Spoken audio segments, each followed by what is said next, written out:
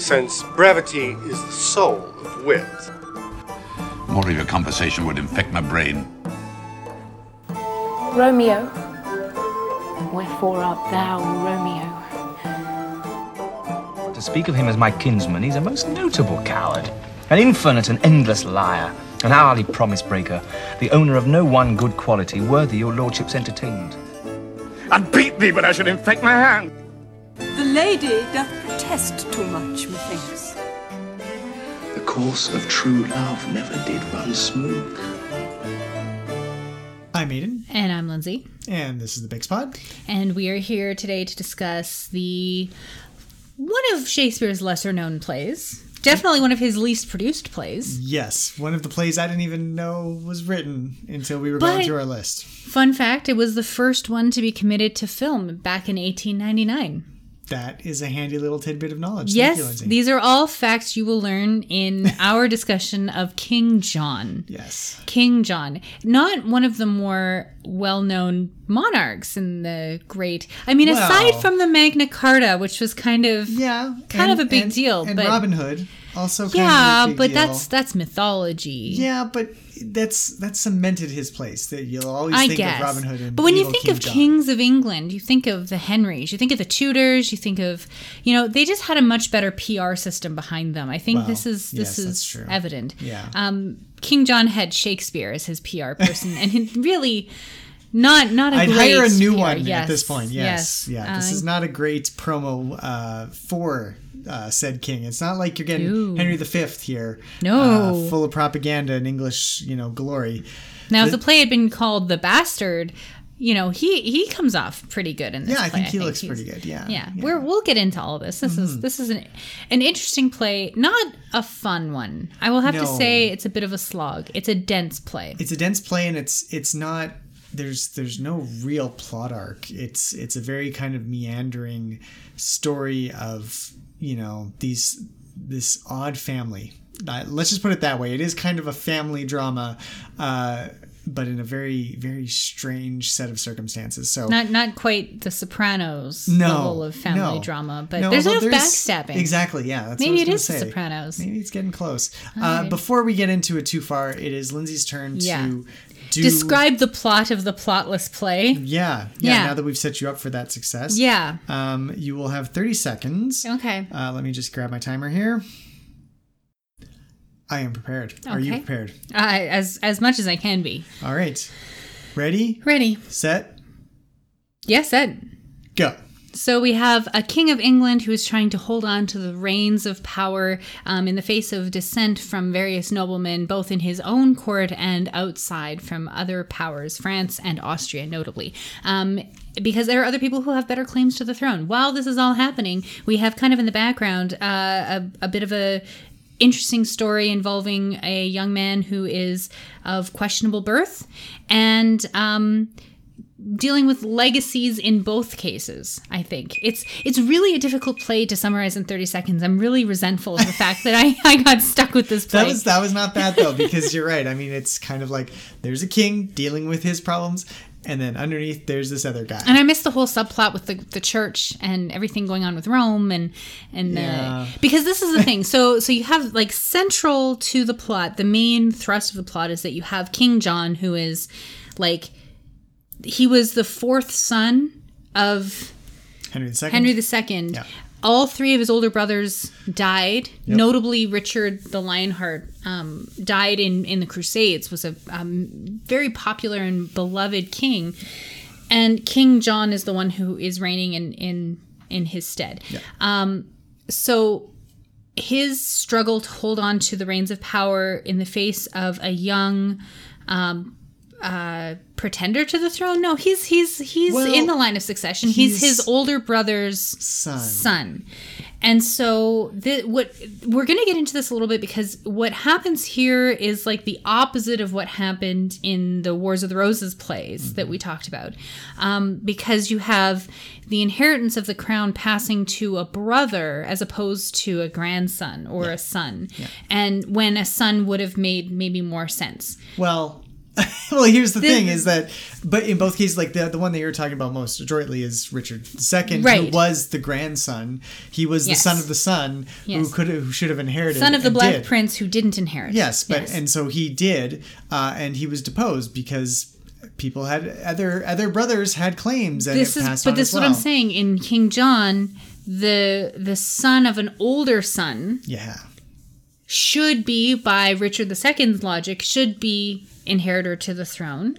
But By the logic of the character Richard II, by the logic of the play Richard II, yeah, he but did that's not what I mean. have Like, it. but also by the logic of the what's it called, the descent of through the line, it goes to the oldest son of the oldest son. Well, so yeah. the younger son, like, it doesn't matter how many pawns are in play, you know, Prince Harry isn't going to sit on the throne unless nobody else is. Do you know what I mean? I suppose you could read it that way. I would say that all the plays thus far, Henry VI, Henry IV, or Richard II, now King John, they all come up to the same conclusion, which is that the laws of succession aren't really laws because power comes at the end of the sword. And that's where... Fantastic segue, because our first thing that we want to talk about in terms of big themes is power and weakness in the play. Yeah. We struggled with this a lot, I'm not going to lie, because it does seem like there isn't really much to talk about in terms of plot, but in terms of theme, you can really look, you almost have to look at the play in terms of discrete themes, and it's almost like each scene, each act has its own theme or idea that it's dealing with. Yeah.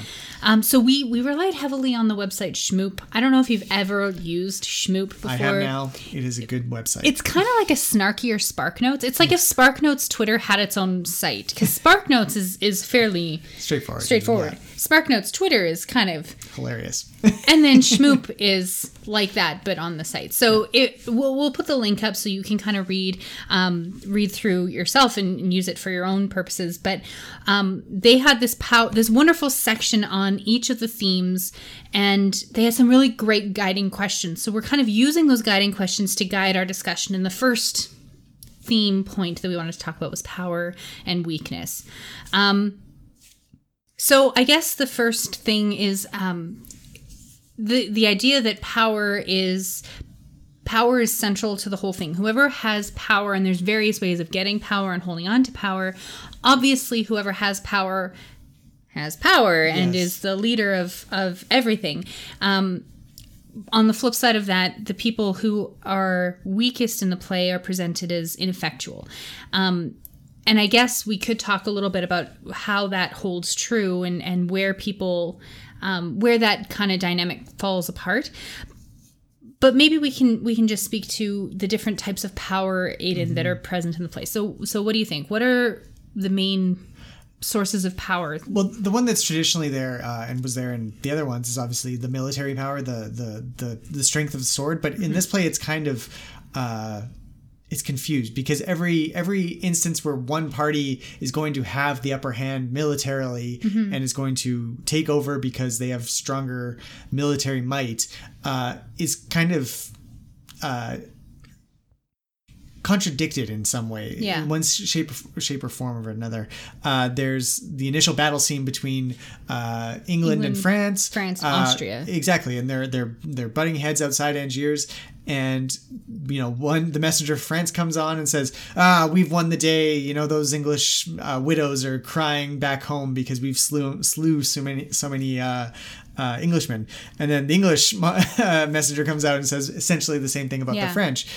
So you don't really get the sense that there's any one individual or group or side to this conflict that has the military might, which is kind of interesting because usually that's how these things were decided historically, and Shakespeare relies on that in a lot of cases. The bigger army wins the day, and then that's what grants you the legitimacy to rule. Exactly. But in this case, it does seem like they're fairly evenly matched. Even like the people of Angiers can't even decide, well, whoever wins will be the king of England. We'll just let you guys figure it out. Yeah. But they can't really, and the Bastard comments on it as well with the comment about one army on one side of the town, the other on the other side, and they'll just shoot cannons into each other's mouths, right? Like it really does seem like there's not one side that's going to topple the other. And later on, when the Roman Catholic army Did the Pope have an army? The Pope had- He did, but that's not the case. This He was is- using France. I guess it was that's France true. who was invading England. But either way, his power, his military power is going to be the deciding factor because the other forces are evenly matched. Yeah. So he'll come in and decide, and then in the end, he's not needed because other things happen. But it does seem like there's the question of military power seems like it should be the most important. And there are a lot of battle scenes, not that we see them, but they're referenced. Yeah.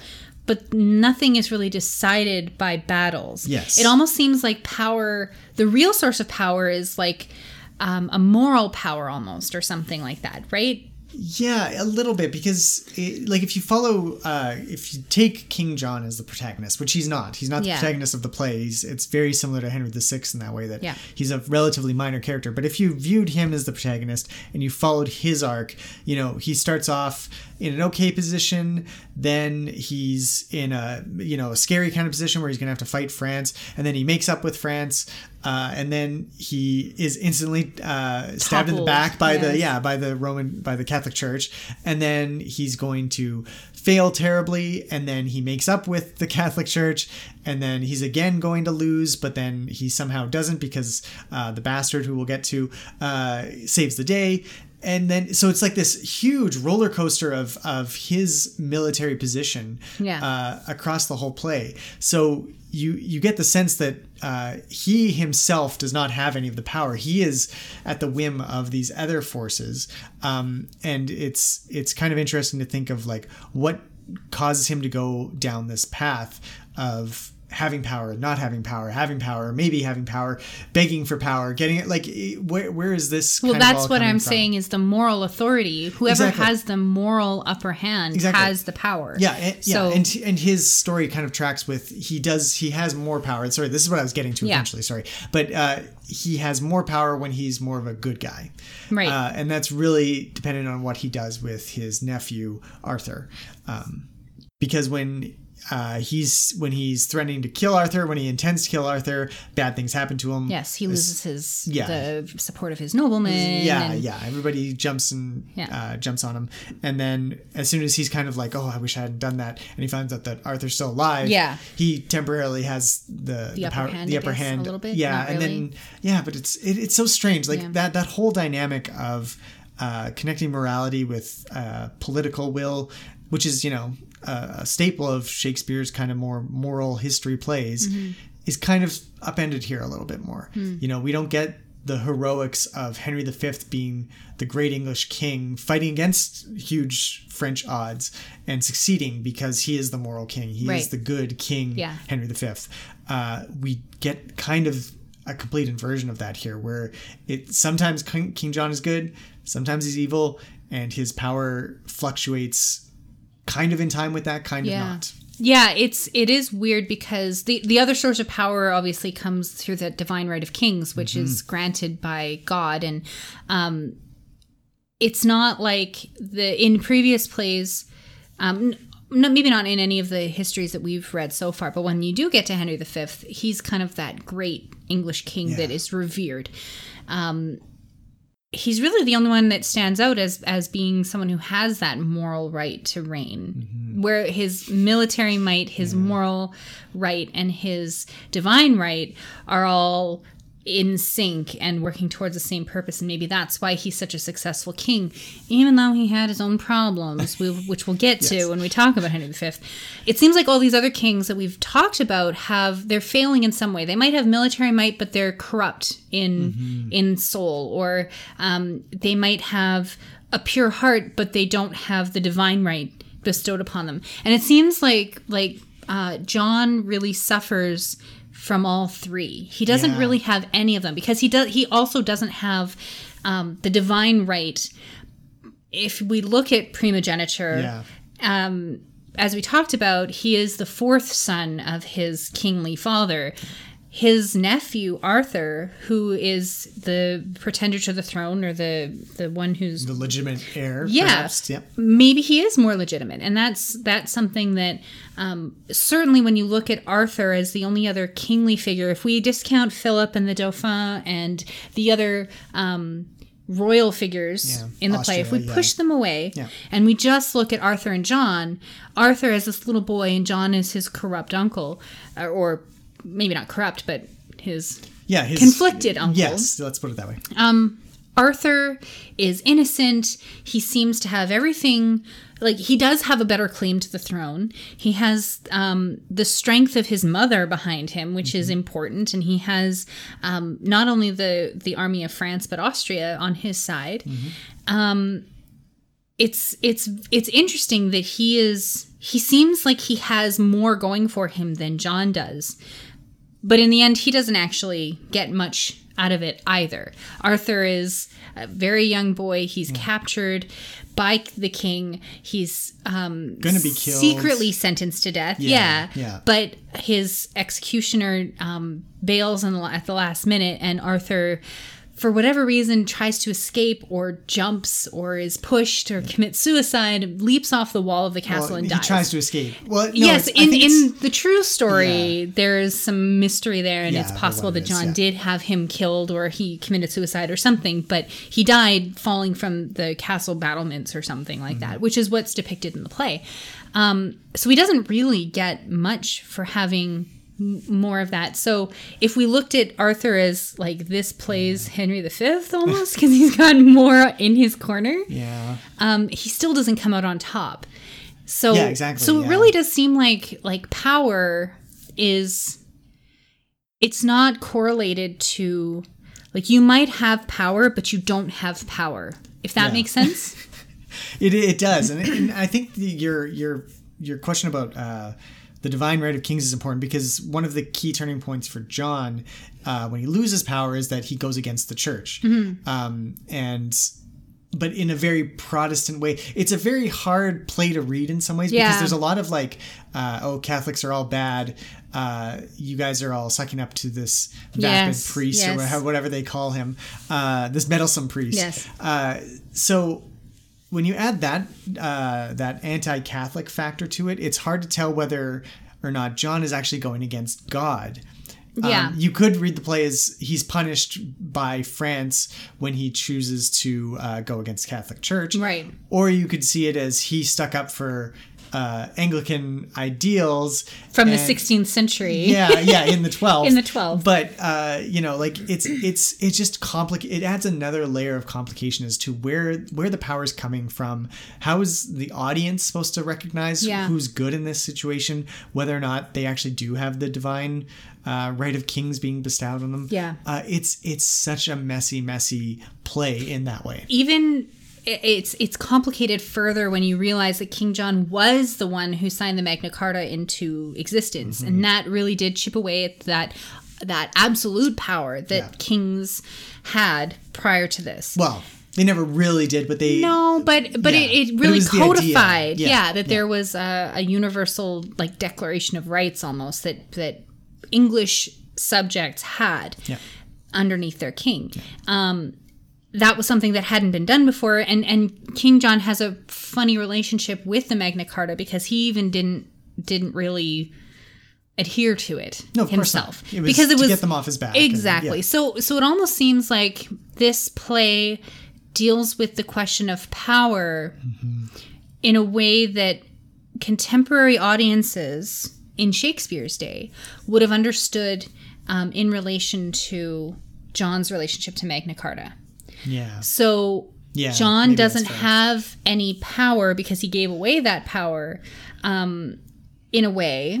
So it's almost like the play is foreshadowing a bit, but post-shadowing, because this probably takes place sometime after Magna Carta. Again, the timeline doesn't matter really, but so I just, it's interesting to look at that in terms of the power dynamics that are going on once the historical John, signs Magna Carta into law. I think initially. And I think it might be a little bit of our reading into, because now I think Magna Carta has been kind of built up as this defining document, whereas there are all sorts of legal documents. And there was more than one Magna Carta too. But I think it is still, we have built it up, but it is the first time that a Western power signs rights to the average citizen. Well, I mean, that's kind it's of more for the Okay, Yeah. we can yes. get into this perhaps more later, but Let's talk about weakness a little bit, because on the flip side of that is there are characters in this play who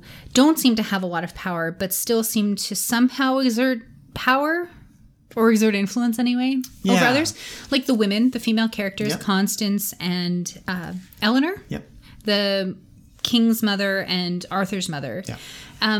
They wield a lot of power in behind. It's almost like they're the real power behind their sons in a weird way, especially with Arthur, but even with the king. She's the former king's widow, so she's still a queen technically, and she really does seem to be pulling the strings behind. In the scene with the bastard especially, she's the one who does all of the talking and confers this status upon this man who is her son's illegitimate son.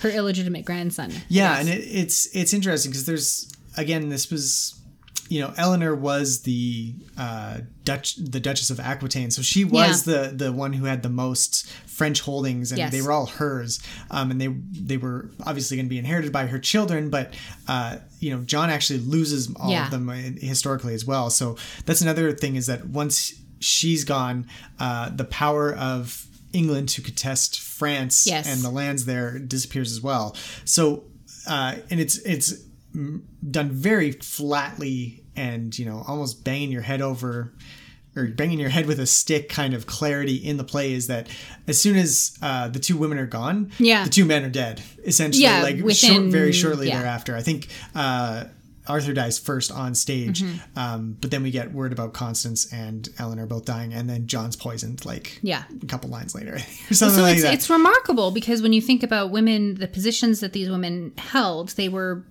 powerful in relation only to their husbands or their children, but the minute that they disappear, the powerful men that they're holding up disappear too. So it's that. It's almost like that old saying about behind every successful man is a powerful woman, or whatever. Or a strong woman or something. Yeah, exactly. Yeah. Just any woman. Just whatever. Well, and it's interesting because the women in the play, especially those two,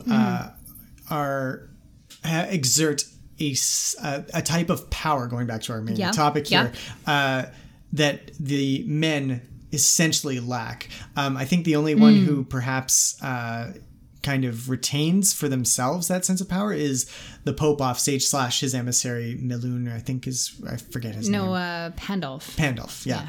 Melun is another character. Yes, you're right. I forgot. I thought you were just mispronouncing melon for a minute or something. It would be very on brand for you to do that. Yeah, it's true. I would just get a name wrong. That's not surprising at all. But yeah, he makes decisions. He's like, well, I want this thing. Yeah. You don't give it to me, I'm going to punish you for it. None of the other characters have that, except the women have this drive to, keep their sons on the throne or put their sons on the throne.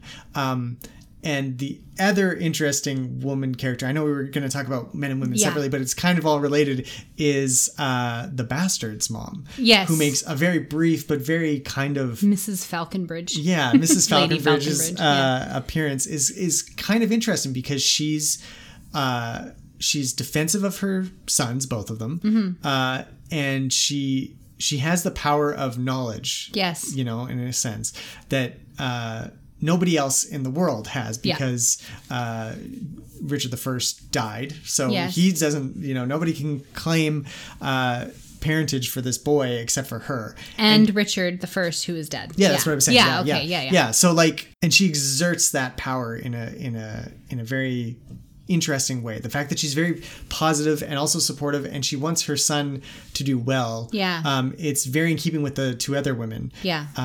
It's a very strange dynamic to have these three women, these three mothers. It's a play that you would not think is about motherhood in any way, shape, or form, but it really does become about that for these intersections of all these themes winds up being these mother characters. Yeah. And they also have each of those mother characters, the quote unquote weak characters. And I say that because, women in any kind of situation at this time were considered weaker. They're the weaker sex, right? Yes. But they all three of them have away with words, and it's their words that help them to retain power, or so in a weird way they use their background characters. Women blend into the background, but these three characters step out in front in an interesting way through their use of language that pushes their agenda forward, or sends an army into battle, or confers a title on a son who is now inherited instead of disinherited. Which is also a really fascinating thing to think about, that the women characters have that power. Are there any other characters who you would think of as being like traditionally considered weak? Hubert is one that kind of comes to mind, and Hubert is the one that King John initially tasks with murdering Prince Arthur. But he changes his mind and doesn't go through with it because the young child begs him and convinces him not to. Which could be seen as a weakness in him. Yeah. But it's he was given a command by his liege, and he fails to do it. I mean, but it's good because the king changes his mind too. The king is also a powerful weak character, or a weak powerful character, however you want to look at it, because he doesn't really stick to his guns, right? No. He'll go where, like, whatever will benefit him most is where he'll go. And that's not really something that powerful people do. It's something that successful people do, but it's not something that people with any kind of moral integrity do. Yeah. So that seems to weaken him in a way. Okay. Why, some are born great, some achieve greatness, and some have greatness thrown upon them. So if power corrupts people, does the opposite hold true? Does being a weak character make you the opposite of corrupt? Yeah, I think there's definitely some evidence of that. I'd say the two characters that jump to mind are Arthur himself, who's very pure, portrayed as pure throughout. There's no hint of him being a bad tyrant in the making or anything like that. He's just a sweet little boy who doesn't want his eyes gouged out. You know, like there's not much character there, but he is portrayed definitely as a far more moral character. The other one is the bastard. So he chooses to give up all worldly possessions. Yeah. He gives up all his land that he would have inherited if he had claimed to be a Falconbridge instead of Richard's son. But instead he doesn't. He chooses to go and to give up possessions in order to acquire a status or something. A sense of identity. Yeah, maybe. A little bit. It's an interesting thing that he chooses, because he's basically he's giving up short-term power in the hopes of perhaps gaining more power in the future. Yeah. Which is, again, it's an interesting choice in this, where everybody else is just grabbing onto power immediately, hungry for it. And he's the only character who really grapples internally with the outcome of these power plays that are on hand. Besides, I mean, you have Hubert, rejecting killing Arthur, but that's about it in terms of like a character having a moral reckoning. Maybe Blanche has a moment where Blanche is trying to decide who she owes allegiance to. But this is all really good segue into the next topic that I kind of wanted to discuss, which is like family and inheritance, because the bastard and Blanche both have to grapple with that a little bit. Let's talk about the bastard a bit, because we just mentioned him, but his story is kind of what kicks off the central conflict in the play in a weird way, because he comes in with his brother and they want to, in front of the king, they want the king to resolve this dispute over inheritance of their father's property, because the younger son claims that he is the only legitimate son of their father, Sir Falconbridge or Lord Falconbridge or whatever his name is. And the bastard, who comes on as Philip Falconbridge, then goes through like this weird identity shift in like a few lines, where he goes from being Philip Falconbridge to a bastard to Richard Plantagenet, Sir Richard Plantagenet, because the king and Queen Eleanor, recognize in him the stature of Coeur de Lion, and they decide that he must be the illegitimate son of Richard the Lionheart, so they elevate him.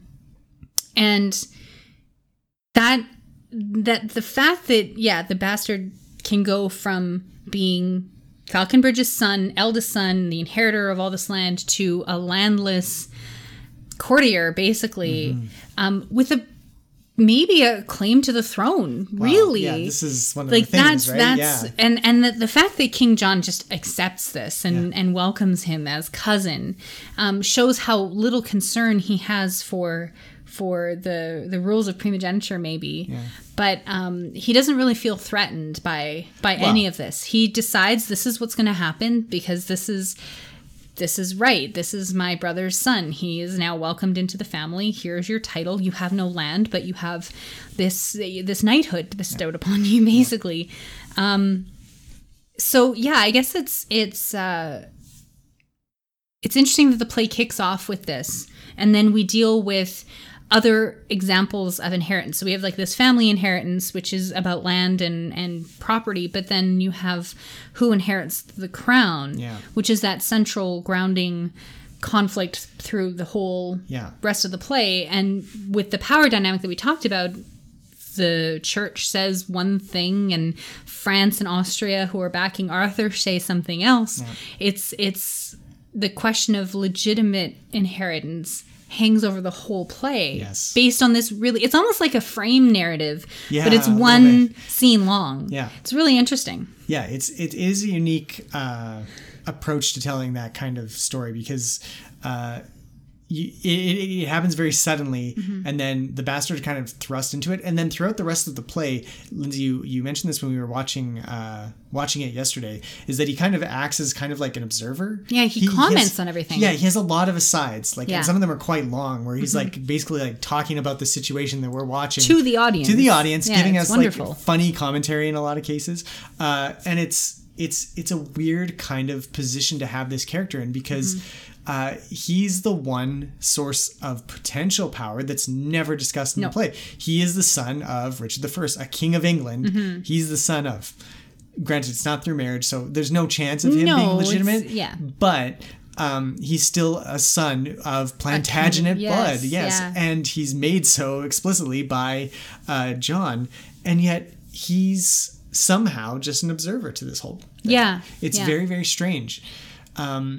And I that was actually watching it and talking to you about it as we were watching it made that more interesting, because when you're on the page, you're like, who's this guy? Why is he just even here? Yeah. And like, why is he continually showing up and talking smack to Austria and stuff like that? And some of it just works on a dramatic, like on the stage level. Exactly. Yeah. But thematically, it also makes sense because this play is just so confused about all these things about inheritance. Who should inherit a crown? And I think the other thing that we haven't talked about yet is like, what traits do you inherit? What do you inherit from your parents that are things that are not material? Because the thing that Eleanor and King John recognize in the bastard are his physical characteristics. And he comments on that he has nothing alike with his father or his brother, and he insults them both in a weird way. After he's realized that he has this stature of the great Richard I. But does he have the lion heart of Richard I? He seems to be a bit of a bastard, I'll say that.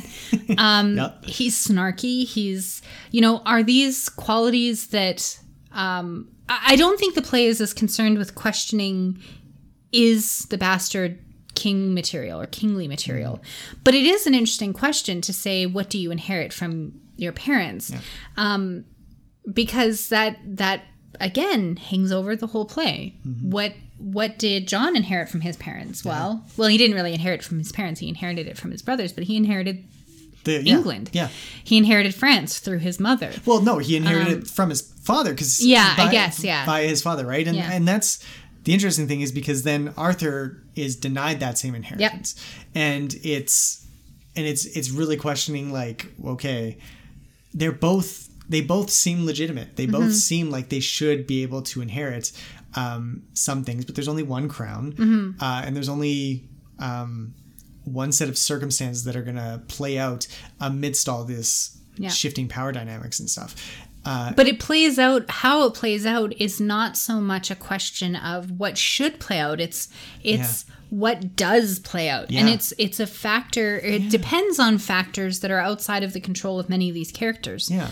It's almost like Shakespeare himself is kind of the bastard viewing these things. Like maybe it is more of a self-insert than we think. I didn't even look up. Stew. Yeah, well, really, because like I didn't even look up if there was a bastard who came to here at this point. I kind of doubt it because he seems too alive to be a real character. The only other character that I remember leaping off the page like this is Hal and Falstaff in Henry IV. Yeah, but they were real characters, or sort of Falstaff somewhat, based on a real person. But but it does. It adds an interesting dynamic to think that this is Shakespeare almost making sense of these weird back and forths that happened historically, and him being like, what does this all mean? You know, and I'm going to have a character there who's there along the whole path, and he's not really going to know where to make of it, especially at the end. He winds up in kind of an interesting place because he winds up swearing loyalty to Henry III, the Hal of the day. And you get the sense that his understanding of power has kind of gone full circle. It started off with like a father-son relationship, which is like a subject to his liege. Right. And he kind of goes through the whole rigmarole of seeing how that doesn't really work in any way, shape, or form, because there's vassals of John who betray him and then get betrayed and then go back to him, and all this stuff happens in like a single scene too, which is kind of confusing. But he's kind of experienced this whole thing. He's gone and ransacked a bunch of churches and seen the people rise up and hate their liege. And then at the end of it, he just goes back to it. And it's kind of interesting. You're left with this kind of strange ambiguity of his emotional state after all that's played out. Does that make any sense? Was I just sort of? I didn't get that from it. Okay. Well, he kind of, once his pop-up video commentary kind of disappears and he stops being and starts interacting with the scene as opposed to commenting on the scene, he loses interest for me. I lose interest in him as a character. Yeah. So I wasn't as concerned with where he ended up at the end. Yeah. I was more concerned with how this is going to affect the Henry III and the future, the security, I guess, of the throne. Yeah. Which we'll get to when we talk about how Shakespeare deals with the past and makes it work with the present. Because I think there's a lot of anxiety in this play, and that's why, because of the anxiety of the time, but also the anxiety of Shakespeare's time. So, so that's definitely something to talk about, I think, when we get there. What's mine is yours. And what is yours is mine. So the next big theme that we wanted to talk about is betrayal, or how people betray one another in this play. And there is a lot of backstabbing, as we mentioned. Yes. People who decide they want to be on one side and then flip sides very quickly. We didn't talk about Blanche when we talked about family and inheritance, but she factors into this as well, because in one dramatic scene, there's quite a lot of backstabbing going on, and she participates in it. So,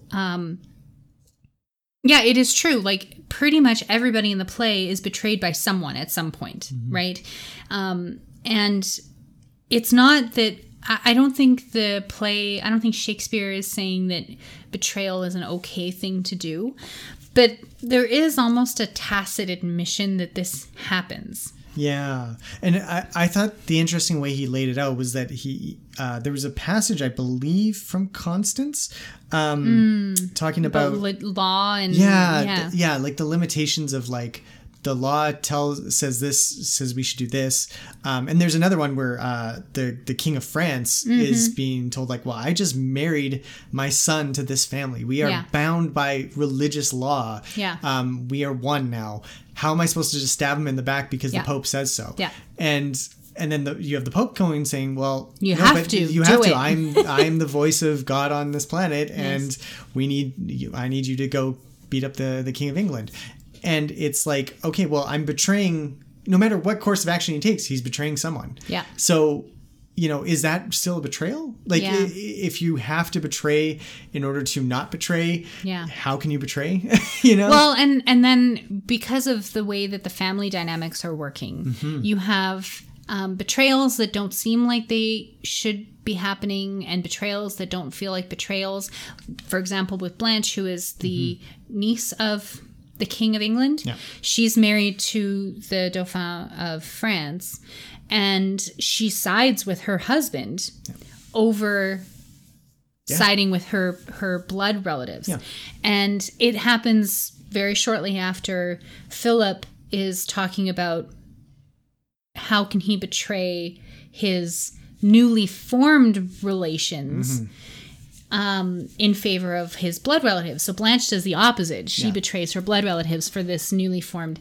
So it's like the betrayals don't follow any one course of action. They kind of, again, it's all about where is it most advantageous for me to be? And for Blanche, it was best for her to be with her husband, to side with France. For France, it was better to side with France instead of going up against the Pope. Yeah. Go against England, right? Don't go up against Rome. Hubert is another character who has a betrayal, but then flips it around. Yeah. He almost betrays poor Prince Arthur, but then has a change of heart and tries to protect him instead. Well, and he betrays his king by doing Exactly. So there's that's treasonous, right? The king has given you an order and you are not obeying that order in order to save this young boy who really is just a kid. Yeah. But murdering a child, it's an absolutely horrific proposition that's being made there. He's going to be blinded with a hot poker and killed.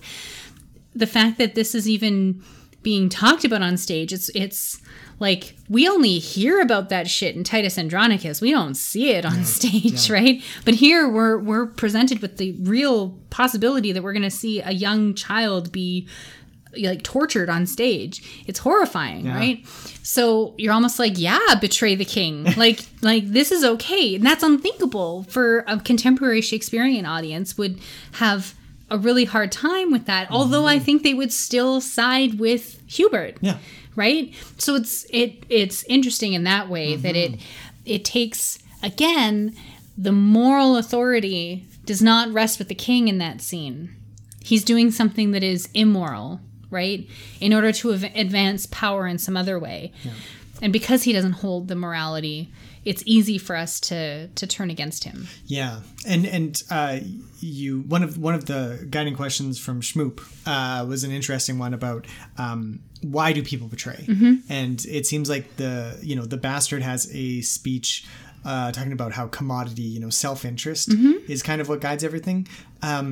And absolutely. And for the most part it is. And I think the only exception is Hubert himself. Like even the queens that we've talked of, it's their own self-interest to have a son on the throne that drives them.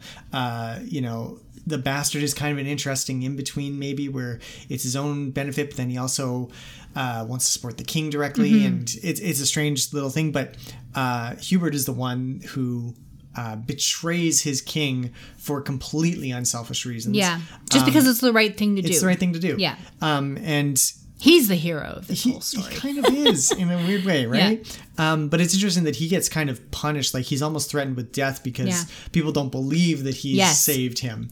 Because Arthur does eventually die. That's just an unfortunate consequence that had nothing to do with anything. Yeah, and that's I remember reading that, just to go off on a tangent a little bit, but I remember reading that part and I'm like, what is this play about? Like, what is going on in this play that, like, you go through this whole, like, I'm gonna poke your eyes out, no you're not, no, okay, I am. The anguish of all of that. There's so much. And then you're like, okay, well, he's gonna escape. Something interesting is gonna happen. No, nope, they just kill him. He just falls off a wall and dies. And it's like, okay, like, it just completely undercuts the dramatic tension that was built in the previous scene. And it's again, a very interesting play that way. Might be a case where the drama of the play had to take a backseat to the historicity of the play because they had to bring in the fact that Arthur didn't make it. Yeah. Like that's, you know, but then why put that scene with Hubert in at all? Yeah. Right? Like why even have this big anguished scene? What does Hubert, I think that's what makes Hubert such an interesting character in this case, because his betrayal is I think the only one that happens that isn't in self-interest. Yeah. And it's important that it's there. It just doesn't make sense that it's there. Yeah. Because it must then highlight what the author thinks about this subject. I think so. And it's every other character who betrays because of self-interest ends up not on our good side. Yeah. Except for Hubert, who doesn't do that. And do you know what I'm saying? Exactly. Yeah. No, it's still ambiguous about where Hubert kind of winds up in our Sure. moral hierarchy of this play, because it's still messy, and he was going to do something bad, and Yes. then had to be convinced not to do it. Yeah. But I think the ends of that whole thing justify how he got there. I guess so. Like Despite, it this is what I mean. Like it's such a messy play. Really. We kind of touched a little bit on the masculinity versus femininity when we talked about the queens or the mothers and their relationship with their sons, but there is some in terms of this big theme. There are interesting things to talk about. Maybe we can spend a few minutes touching on that.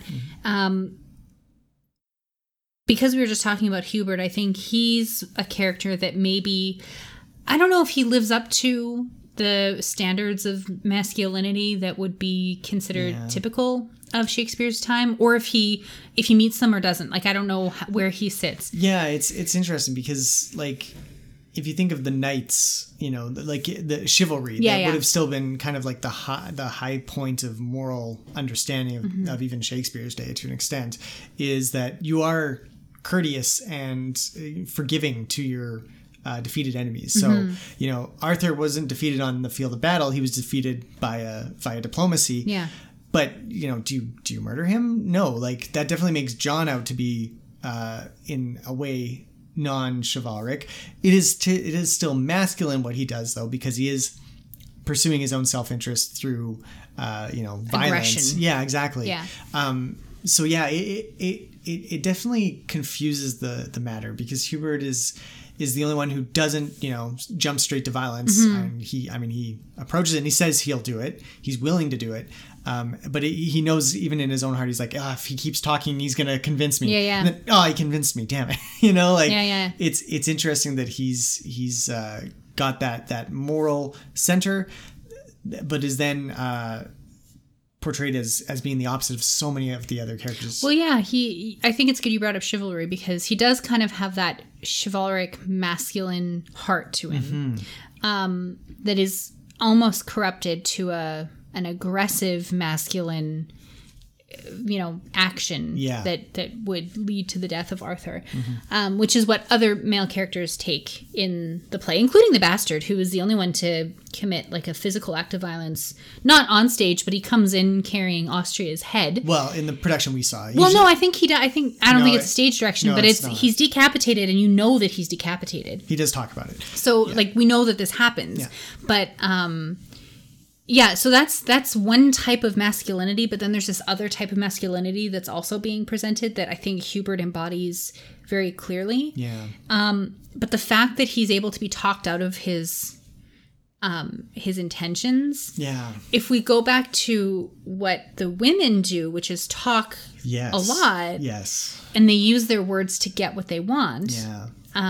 Which is kind of a stereotypical way of looking at women. Yeah. But it kind of holds true that that would tend to be a more feminine trait that Hubert falls prey to, that Arthur is able to use to his advantage. Yeah. But if we look at the women, they're using their words to command armies. Yes. So are they truly feminine characters? Yeah, right? Exactly. I mean, and the men are ineffectual at leading their armies. Yeah. Whenever they're in charge, exactly. The battles don't go well, you Yeah. know?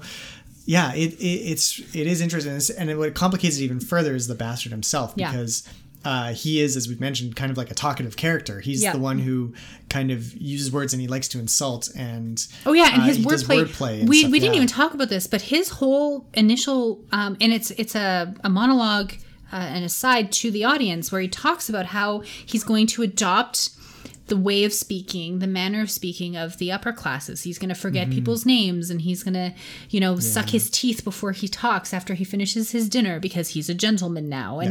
And that's, it's not quite an affectation. And he says he's not going to deceive people. He doesn't want to do this to deceive people, but to avoid deceit, I think is I can't remember the quote, but he's very thoughtful about it, about the way he's going to present himself, and he does it using words. So the bastard uses wordplay. King John also uses wordplay in some places to talk around the King of France and the Pope. There's lots of instances of wordplay, and I don't know what that does to the masculinity, femininity. It's true. It is a spectrum, and there. I suppose it's very easy in this play to see a lot of these characters existing in a fluid place. They kind of go back and forth. So it's not like, I can't remember his name from Henry VI. The king? No. Well, the king is obviously not. He's not a masculine character. Yeah. And he's not codified as a masculine character either. But the very hyper masculine characters that we had in those plays who are just proudly aggressive. Yeah. And they don't rely on their words. Yeah. Like a Talbot or something. Yeah, Talbot. Thank you. That's the name. Yeah. All the way to like a Richard III, who is very good at using his words and addresses the audience quite eloquently in many asides. And is not good at fighting. And is not typically codified as masculine. Yeah. Like, this is not a play that's dealing in those extremes. Any way, those extremes. Yeah. This is a very gender fluid play in a weird way. I say nuanced, but well, okay, yeah. I'm saying gender in terms of a stereotypical binary that we're talking about. But it is interesting that the characters are all somewhere on that spectrum, and that the play doesn't care too much about judging or supporting or anything. Any of those characters. Even though you have the bastard there talking, making quips and stuff, it's very kind of like, it's there for dramatic value more than anything. Right. And the fact that his name throughout is Bastard is kind of like, it's telling. It's like, okay, here's this guy, we're going to raise him up, but don't forget, he's always just Bastard. Yeah. Like, he's not a real Plantagenet. They didn't label him Plantagenet in the text, and no one addresses him as such. So, well, except for the one time when he's knighted. At the very start. Yeah. So, I mean, like, it's a very strange play that way. Yeah, the play doesn't condemn, but it doesn't support any one character or their claim to the throne or anything. I think that's what makes the play really stand out, is that it doesn't matter where these characters land on that spectrum of, if you want to say masculine or feminine qualities, whatever that spectrum is, what the bastard says is true. It's all about commodifying whatever they're doing, whatever choice they're making, and the play kind of accepts that this is how people are. And when you think about it, it kind of holds true. Like, people are advantageous. They're self-serving. That's part of human nature. Yeah. So in reality, I mean, it's far less believable when you have a character who deals in moral absolutes than when you have characters on stage who, like Hubert or any of the characters who kind of go back and forth between two extremes, depending on the scene. That is more in keeping with reality, maybe. So maybe this is a more realistic historical play than we've given it credit for. It's a weird feeling, because it also feels like it has a bit of the tragedy lens applied to it a little bit more, just in the sense that these characters all have like I don't know, it was more when you were talking about the male characters and the kind of archetypes that they fit into, and using words and stuff. It reminded me of the Hamlets of the world, where it's kind of on the spectrum from the decisiveness of Claudius to the indecisiveness of Hamlet, and you have or Laertes is somewhere in the middle, and then you also have Fortinbras off stage, and then you have Polonius, who does nothing but talk, and there's this wide spectrum of characters, and you're kind of left with this befuddled sense of Hamlet was right, but because he never acted on it, it does that matter? It's like, what was he actually good if he couldn't act on it in time? Is the bastard good because he's just commenting on all the faults of everyone else? Or there's a strange undertone to this play that doesn't feel like some of the other histories, but at the same time, it very much does feel like the other histories, because it does strange things like introduce a character and then have him die, right? The next scene or whatever, right? Well, and that leads into the last kind of theme that I wanted to bring up, which is the relationship to the past, because I felt it more in this play, probably because it doesn't have any real cohesive narrative thrust to it.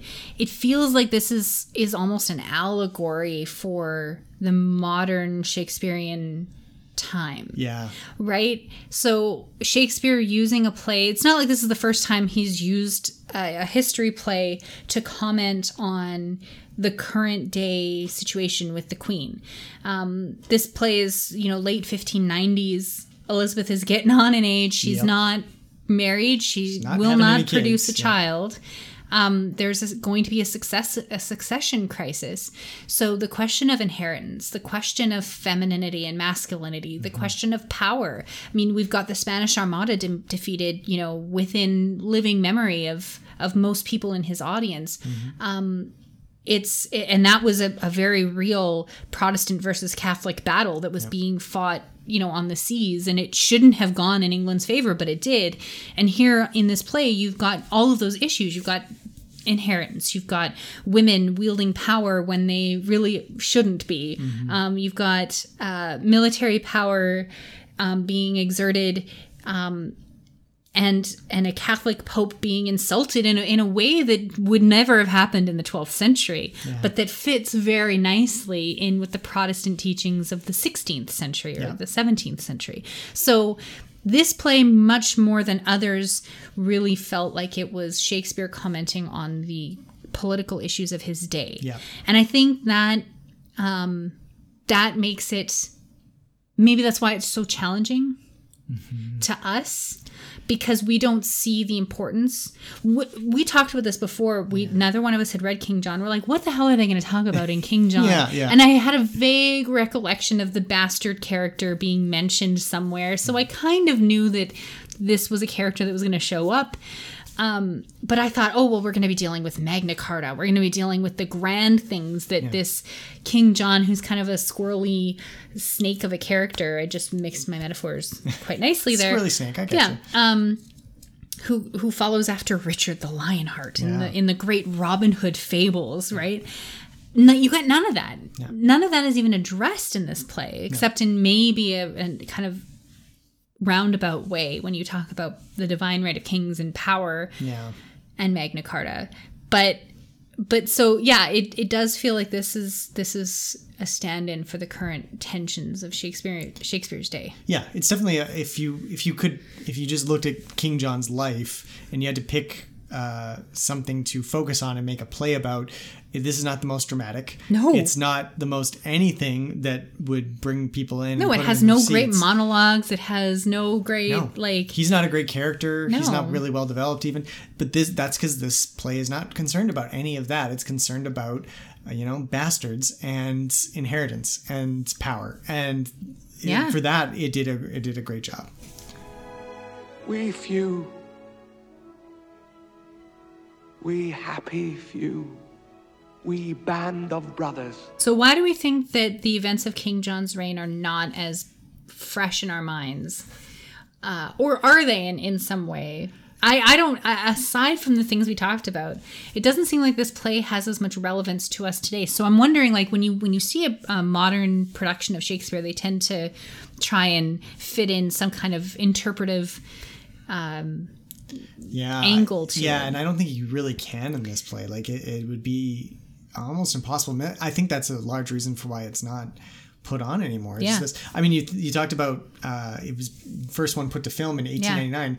That's when Victoria's dying, you know, like that's still a concern then. I mean, she obviously had a ton of kids, and that wasn't quite the same. There was this was, you know, it was the end of a 70-year reign or something like that. It was a long time, a super long time that she'd been on the throne, and England was going to move on.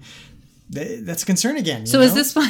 So the version that we watched was a stage production in the Stratford Festival from a few years back. Yeah. Are we coming to the next great King John era? Because you know, Elizabeth Queen II's Elizabeth, coming. Yeah, she's been on the throne Yeah. for a long time. Yeah, I think there's something there, and I mean, it is still a concern in any royal watching, monarchist circles, and like even just the world that you and I inhabit, where we're like, oh, those kooky royals, but you know, like, are they going to exist? Is the monarchy going to continue? You know, like, whose picture is going to be on the back of our loonies? Exactly. And toonies.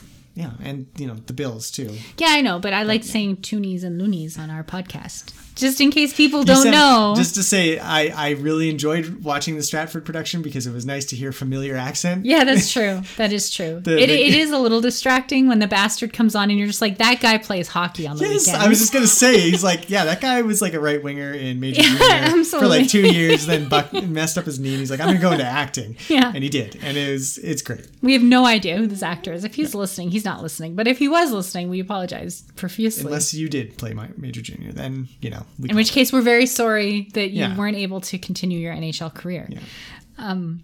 Which is the most Canadian thing that has ever happened on this podcast.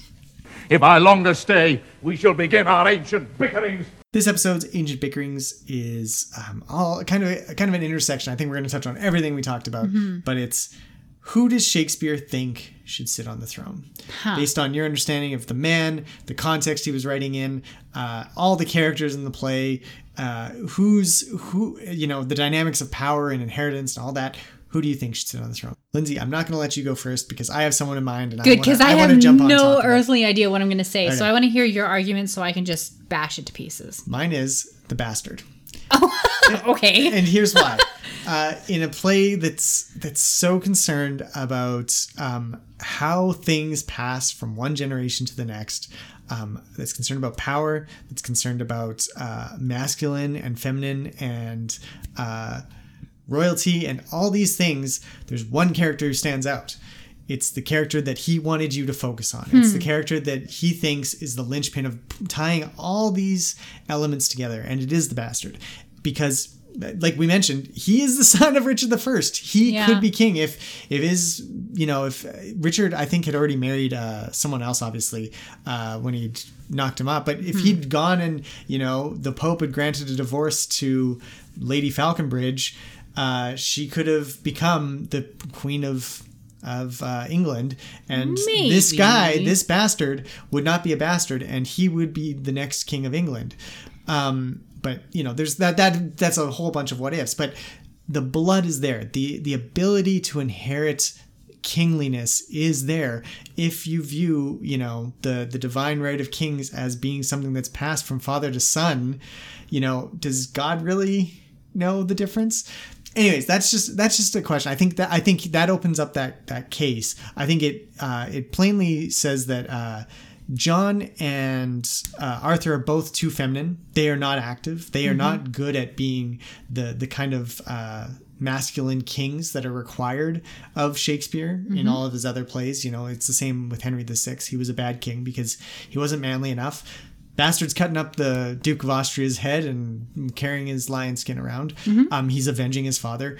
I think that he's a good balance in terms of knowing what's important, because he's willing to give up his lands and his small titles that he might have had in order to become Sir Richard II, you know, Plantagenet. You know, there's a sense of him being the locus upon which the rest of the play turns, and I think he's there to show, hey, this is the guy that could have been king. If he was, just imagine if he was king, none of this would have happened. He's a very kind of in the sense of having, you know, a sense of humor and being vigorous enough to fight and, you know, being just and serving well, you know, following all the rules while still being just. Except for ransacking the church, maybe that's not so good. But again, Protestants, so you know it's whatever. It's fine to ransack the Catholic Church, but he's a very Hallish Henry V kind of figure. He seems like a bit of an archetype. So that's where I'm going. I think Shakespeare put him in there to say, you know, maybe this kind of thing is what you should be looking for in a king. It would be an interesting thing if that were true, because it would seem to suggest that. Any outsider with a claim to the throne could be elevated.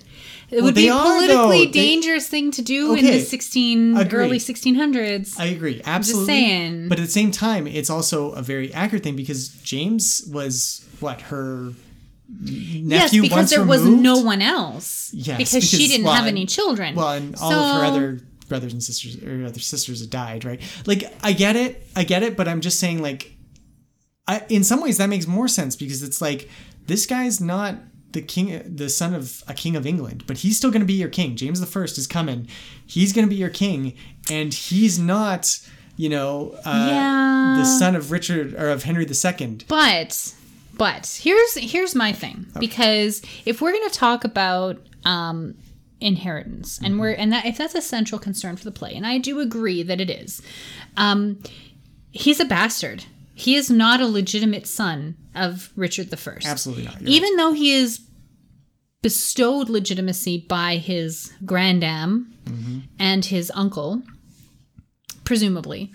And I mean, there's no real proof that he is the son of Richard. His mother turns on a dime to say, yeah, actually you were Richard's son.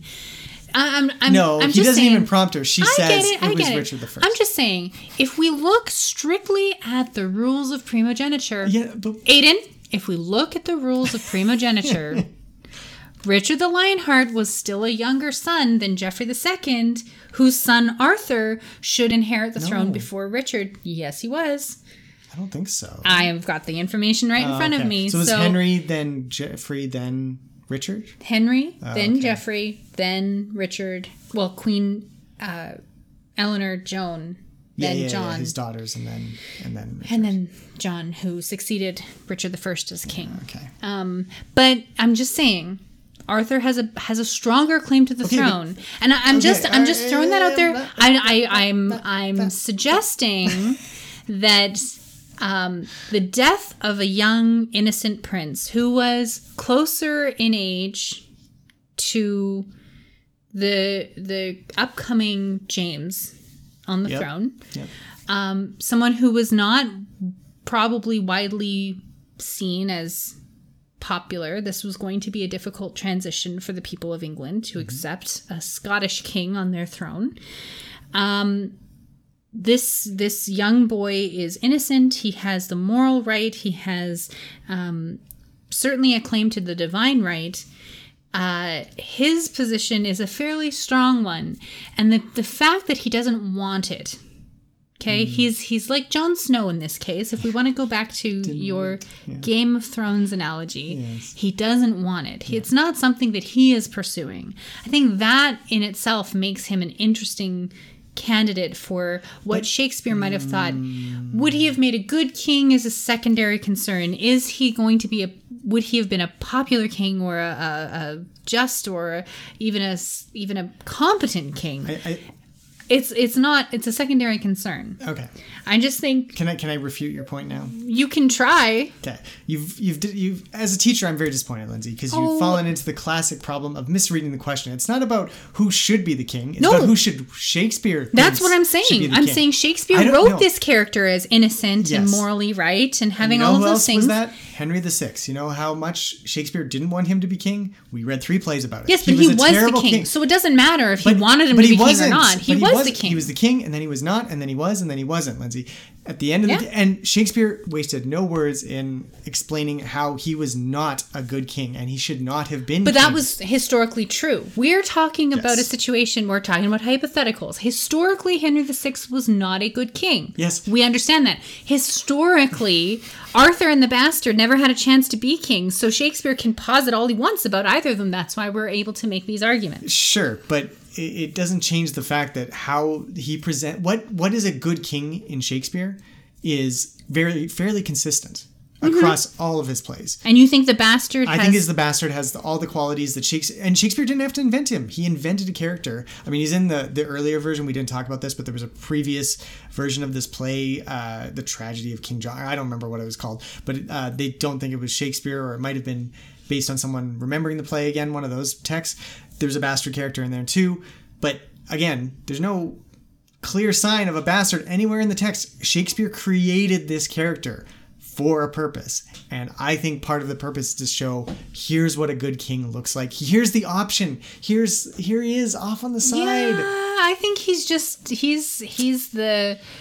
the MST3K character who's commenting on the ongoing battles and scenes. We talked about funny. We talked about a Gary Stu. I feel like that's more accurate. Yes. But Gary Stu in the sense of here's the best character. I think I've come around, Lindsay. I've used fan fiction against you. Yes, no, but I don't think you win. I think we're going to leave Victory this to our listeners to decide whether or not this fake character that was created in order to comment on the action is a better choice for king in the eyes of the author than the historical character who has the lineage to back him up. You're making my point for me. I'm not. You're I'm making talking my about point. Arthur. You're making my talking point. about the bastard. This is why I love you, when you make my point for me, Lance. You are an infuriating man.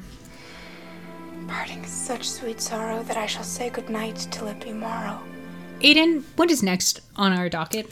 Next up, we have a episode all about Shakespeare sources. Speaking of historical works, we're going to look at Holinshed and yep.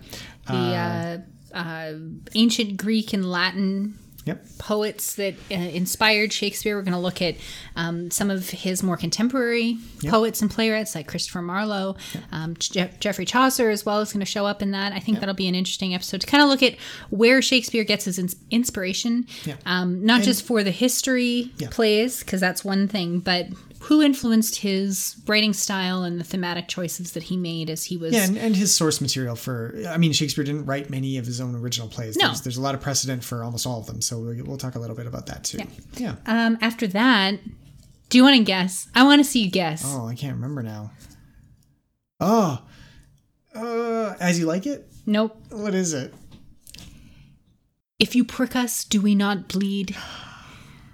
The Merchant of Venice, one of my favorite plays, featuring one of the most controversial characters in all of Shakespeare's canon, and one of the strongest female characters. I will argue that till the end of my days. Yeah, so did I. So there you go. So that'll be an interesting one to look at in a month's time from now. Yep. We will be releasing Merchant of Venice. In between that, we'll have our episode on Shakespeare's influences and the things that helped him to create the worlds that he created.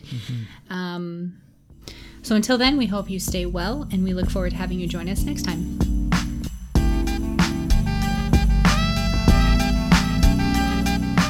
You can find all our episodes on iTunes, Spotify, Podbean, YouTube, or wherever you get your podcast fix. If you want to tell us what you think of Shakespeare, his plays, poems, or any of the topics we discuss, we'd love to hear from you. You can contact us on Twitter, that's @TheBixPod, on Facebook at facebook.com/TheBixPod, or by email at thebixpod@gmail.com.